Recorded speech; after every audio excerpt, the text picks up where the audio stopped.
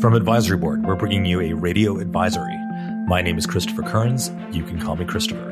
I'm filling in for Ray Woods, who was recently deposed as Danish Prime Minister in a military coup for reasons this unbiased reporter would classify as, quote, entirely justified.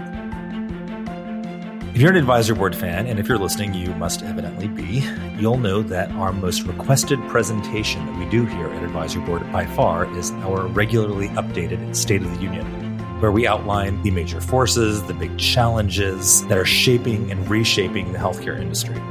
The goal, of course, is to help our members see a little bit farther down the road so they can make the best decisions available to them. What many of you might not know is that for several years now, Yulan Egan and I have led that research. Regular viewers of my webcast, Stay Up to Date, will recognize Yulan as a voice of reason in a mad, mad world. And so I am delighted she joined me today to talk about what healthcare CEOs need to know in 2022. Yulan, welcome, as always. Thanks for having me, Christopher, and to talk about my very favorite research, no less. How long have you been working on the SOU now? I took over right after the 2016 presidential election, so it's been a good 5 years at this point. I don't know if anyone has ever done the State of the Union for 5 years in a row, other than maybe you. So I'm so glad you could join us today because we're going to be talking about all of the insights that came out of that research.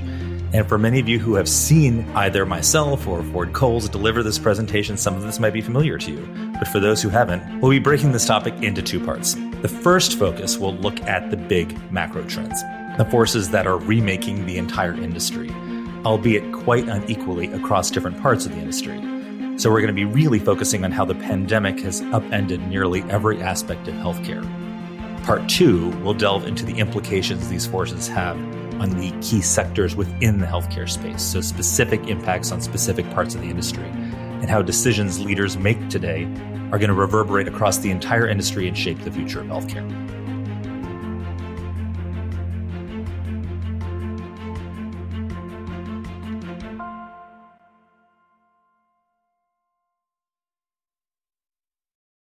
Let's start with some pretty basic info on how the pandemic has impacted financial performance across the healthcare industry. Something that has frequently struck me, and I know this has struck Ray Woods as well too, is that there are two narratives out there battling for dominance in the public mind. One says that healthcare was battered and bruised, plummeting revenues, skyrocketing costs, catastrophic all around. Others say, hold up, CARES Act and all of its related legislation and regulation more than made up for any of those losses. So much so that healthcare is sitting pretty damn pretty right now. So Yulan, first question for you, and hopefully the easiest one. Which of those narratives is correct? Yeah, we spent a couple of months delving into that question. And initially I thought we were going to come down on one side or the other. But I think what we found is that perhaps somewhat frustratingly, both of those narratives have elements of truth. What we saw in the wake of the pandemic is lots and lots of variation in performance. So essentially a widening of the gap between the industry's haves and have-nots. Well, let's talk about how each of that might have impacted different parts of the industry. Let's start with health plans. This is the sector that got a lot of attention just because of the huge declines in expensive utilization that we saw across the past 2 years. So surely health plans must be flush with cash right now. Is that fair? Well, most of the headlines would have you believing that narrative, but we actually think that it's more useful to look at enrollment trends rather than some of the more obvious financial metrics like profits or revenues or margins. And when you look at enrollment trends, what you see is a pretty clear dichotomy, which is that the big national health plans did a much better job of growing their memberships amid the pandemic than smaller regional plans or many of the Blues. And we saw that dynamic particularly within the Medicare Advantage space. So the big plans saw huge growth in MA and outsized growth relative to their other competitors in the market. In some ways, that makes sense, though, because the Blues have a lot more exposure to the commercial markets, which saw big increases in unemployment. Exactly, yes. What about the hospitals and health systems? One thing that I remember us talking about a little bit earlier in the year was just how wide the divergence in performance was between the haves and the have-nots. How has that manifested itself across the past 20 months? Yeah, and this is something that you wouldn't necessarily notice if you were just looking at average margins or median margins across the industry. Because if you look at the averages, it really looks like hospital margins have essentially stabilized and sort of returned to pre-pandemic norms. If you look at the spread in performance, though, the range in performance, so the difference, for example, between those who are at the 25th percentile of performance and those who are at the 75th percentile, that gap grew significantly pretty much immediately following the onset of COVID-19. And we've continued to see that gap maintained, even as the average has returned to normal. And one of the things that I've noticed is those that were able to succeed and actually thrive during the pandemic are those that really embraced systemness. It tends to be the larger organizations and the ones that built out certain types of systemness aspects that enabled them to thrive. Effectively, it allowed them to move staff around, allowed them to move supplies around, allowed them to move physicians around as necessary, and they didn't suffer as much as some of the others that weren't able to do that. Yeah, it's certainly not a universal rule, but I think we did see that scale tended to be an advantage. So the bigger you were, the better off you tended to be. And some of the smaller standalone community hospitals struggled a lot more because they couldn't take advantage of that same type of systemness that you're describing. And I think you're talking about something really important there. It's not just being big, it's being big and knowing how to use that scale effectively. It wasn't a magic bullet, but it certainly helped. Exactly. Physicians, on the other hand, got a lot of attention early on because of the huge amount of support that they were expected to need. But I think you showed me some data a little bit earlier in the year that showed that physicians seem to be okay, financially speaking, at least in aggregate. Is that fair? Yeah, physician income actually held steady between 2019 and 2020. I think as with hospitals, there was obviously some variation. So there were some physicians and some physician practices that did incredibly well and others who struggled. But I think by and large, what we're seeing on the physician side is that the big challenge is not necessarily financial sustainability, but workforce sustainability. They're dealing with trauma, they're dealing with burnout. We'll talk a lot more about those trends in part 2 of this conversation. Last, let's talk about suppliers. How have they done? A lot of attention given to the drug companies in particular at the beginning of the pandemic, especially as they were so instrumental in developing the vaccine. How did they fare financially overall? Yeah, so I'd say that suppliers are maybe the one exception to that have and have not dynamic that I described earlier on. What we saw on the supplier side was actually a pretty rapid return to the norm. So they didn't face particularly monumental financial challenges. They also didn't get a particularly big financial boost out of the pandemic or a big political halo coming out of the pandemic either. So when you think about pharma and med device, I would sort of describe it as back to business. The one exception I would flag is probably digital health. And that's kind of the obvious one, but huge amounts of investment and dollars that flowed into that sector of the industry across the past year and a half. What about the most important aspect of healthcare that we have not talked about yet, which is patients? How did their finances hold up? The last time that healthcare received a shock anything resembling the pandemic, of course, was the financial crisis of 2008-9 when uninsured rates shot up. But that didn't really happen this time around, did it? Yeah, this was the first time I would say that the Affordable Care Act's insurance safety net was really put to the test in a big way. And although we did see big temporary spikes in unemployment and some drops in employer-sponsored coverage as a result, what we saw was that the new safety net largely worked as it was designed to. And so overall, the uninsured rate actually hasn't increased all that much, which is pretty remarkable given what we've seen on the employment side of the equation. Recently, I asked a lot of my colleagues to submit a few ideas for a piece that we did for the Daily Briefing on what about the pandemic most surprised you in terms of the industry's response.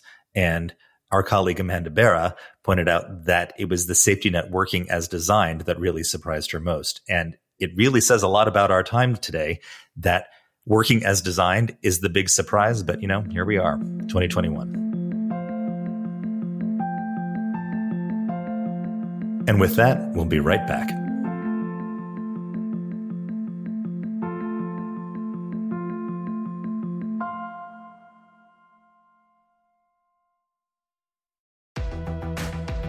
As the COVID-19 pandemic continues to wear on, the healthcare industry has found itself in an unprecedented state of flux. Long-standing assumptions about utilization, demand, consumer preference, and the regulatory landscape have all been challenged. As a result, today's healthcare leaders face many strategic decisions that will have an enduring and far-reaching implications for the future of the industry. You can find out the 16 things CEOs need to know in 2022 by visiting advisory.com/16things. This briefing examines which structural shifts are most important, how those shifts might play out, and what steps leaders can take to inflect the direction and pace of change. It also looks at how the COVID-19 crisis has shifted the dynamics of power and influence across the industry. As pivotal as the past 2 years have been, we believe the coming year will determine the future trajectory of this industry. Get started on the future today by going to advisory.com/16things.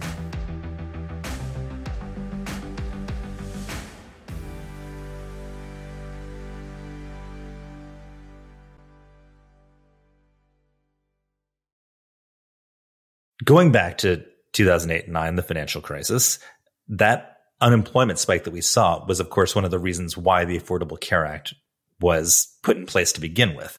During that crisis, employers needed to cut costs by any means necessary. Now, some of that was achieved through layoffs, but a big bet was made on high deductible plans also, with the hope of using them to encourage a lot more price shopping and decrease a lot of unnecessary utilization. But the pandemic did the latter job for employers this time around. Is that fair? Yeah, I think that's fair. I think what we saw on the employer side is that healthcare budgets were something of a bright spot, actually, for many employers in 2020 and even in 2021 because of those declines in utilization. The big concern on the part of employers is that they know that that decline is probably going to be temporary, and they're in fact afraid that a lot of that deferred care is going to lead to big spikes in utilization down the line. So their concern is not so much the current reality, but what might happen in the next 2 to 3 years. So where are we expecting those jumps in utilization, and how are employers likely to address it? I think we can agree at this point that deductibles alone have a limited set of incentives for patients to shop for lower prices. So if that's not going to be enough, what are employers going to be doing about the jumps in utilization that we're seeing? And of course, where do we expect to see those jumps?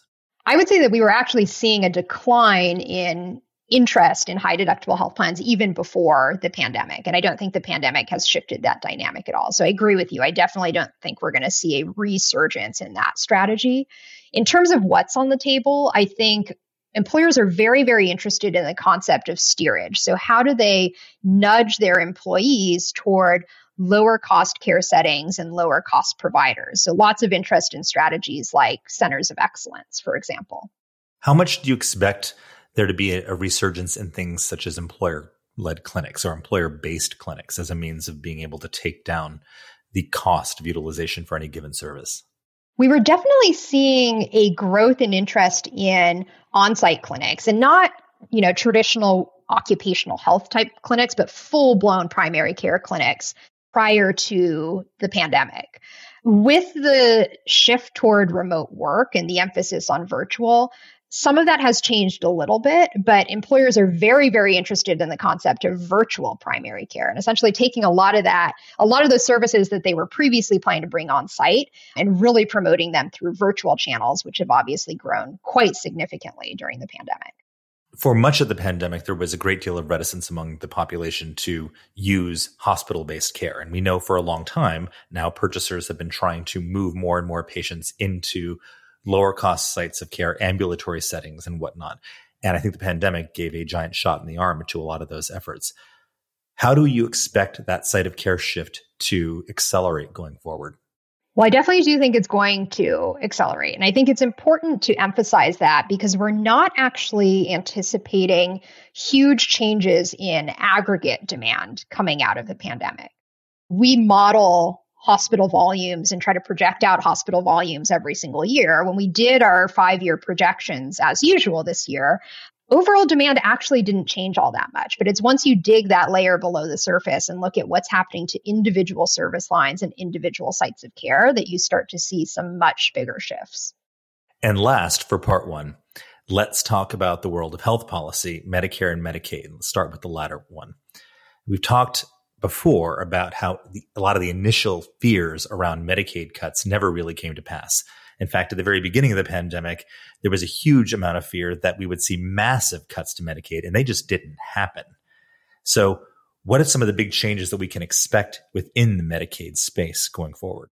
This was another, I think, big surprise that we saw last year, which is that Medicaid didn't end up taking a big hit. If we were thinking back to the 08-09 financial crisis, as you mentioned, we saw massive Medicaid cuts. Nearly every single state either froze or cut Medicaid reimbursement rates. We didn't see that this time around. In fact, a lot of Medicaid programs in a lot of states are making enhancements to their Medicaid programs. And that's because tax revenue actually ended up performing quite a bit better than originally expected. So states are really taking the opportunity to reinvest in their programs. But I've been struck by the number of states that are really embracing health equity as a part of the incentives that they're looking at. That's something that we have not seen to this degree really ever, is it? Yeah, I think some of the enhancements we're seeing are kind of the things you would expect, right? So we're seeing an expansion in a lot of benefits, for example, postpartum coverage. But you're right, we're also seeing this enhanced focus on health equity, which is really a long-term strategy, not a short-term one. So states are sort of taking the financial breathing room that they have right now to think about the long term. And then last, let's talk about Medicare. Medicare is something that has been inching closer to insolvency for some time, or at least the Medicare Hospital Trust Fund has been inching closer to solvency for some time right now. Based on the numbers, it looks like Congress is almost certainly going to have to act sometime in the next 2 to 4 years. So either within this administration or within the next administration, whether that is President Biden or somebody else. And one of the questions that we get often is, what are the options that are going to be available to Congress when that actually happens? Let's talk a little bit about that. What do you think are some of the biggest options that are going to be on the table? I think it's important to recognize that we have actually never been this close to insolvency with the Hospital Insurance Trust Fund before. And what that means is that the option set is getting narrower and narrower over time because we can't really bet on changes that are going to take a long time to take effect. So things like site of care shifts or value-based care shifts, where I think there's a lot of bipartisan support and to a certain extent, a lot of industry support behind those shifts as well. With time running short, you're looking at much more painful strategies for the healthcare industry. So you're talking about things like reimbursement cuts for providers, potential changes to Medicare Advantage, and of course, drug pricing continues to be a big conversation as well. And, Medicare Advantage for quite some time was thought of as protected just because it has a lot of bipartisan support and it has a lot of popularity across the population. But the problem for policymakers is that Medicare Advantage is now so large that it can't be ignored as a source of savings for the future. So I think it's something we need to keep a close eye on going forward. Drug pricing is another one. It's something that for a variety of reasons, Congress has not been willing to touch, but we're seeing right now with the debate that's coming through with the Build Back Better legislation that drug pricing is very much on the table in a way that it really hasn't ever been before. So I think this is something for us to keep a very close eye on in 2022. Exactly. Providers have always been the perennial targets in past efforts to boost trust fund solvency, but I think we should definitely be keeping a close eye on Medicare Advantage and drug pricing this time as well. So if that's the state of the union of the healthcare industry today, the big question is what's coming next? And advisory board has always been known for being able to see around corners. We can see a little bit farther down the road because of our cross-industry vantage point that we've got. And typically we have managed to do that by making predictions about where we expect different parts of the industry to go. But this year, that was a real challenge, wasn't it, Yulan? We couldn't just say, this is the future, this is what it's going to be. You took a very different approach to the State of the Union this year. You want to just give us a quick preview of what to expect in part two by looking at the ways in which we've been looking at the future? Yeah, I think the reality is that right now we're grappling with a lot of open questions as an industry. And they're big questions that will really dictate what this industry is going to look like for years to come. So in the second part of our conversation, what I think we can talk about is what sorts of forks in the road we might be approaching. So what are those big questions? What different realities could we see coming true, so to speak? And what will push us in one direction versus another? So really, really interesting conversation. And as you said, very different from our typical state of the industry type conversation. What I also like about it is that it really shows how different parts of the industry have a lot of agency and they have a lot of influence in a way that they often discount. So in part 2, we're going to be talking a lot more about what are the decisions on the table and how can each of us shape the future that we want.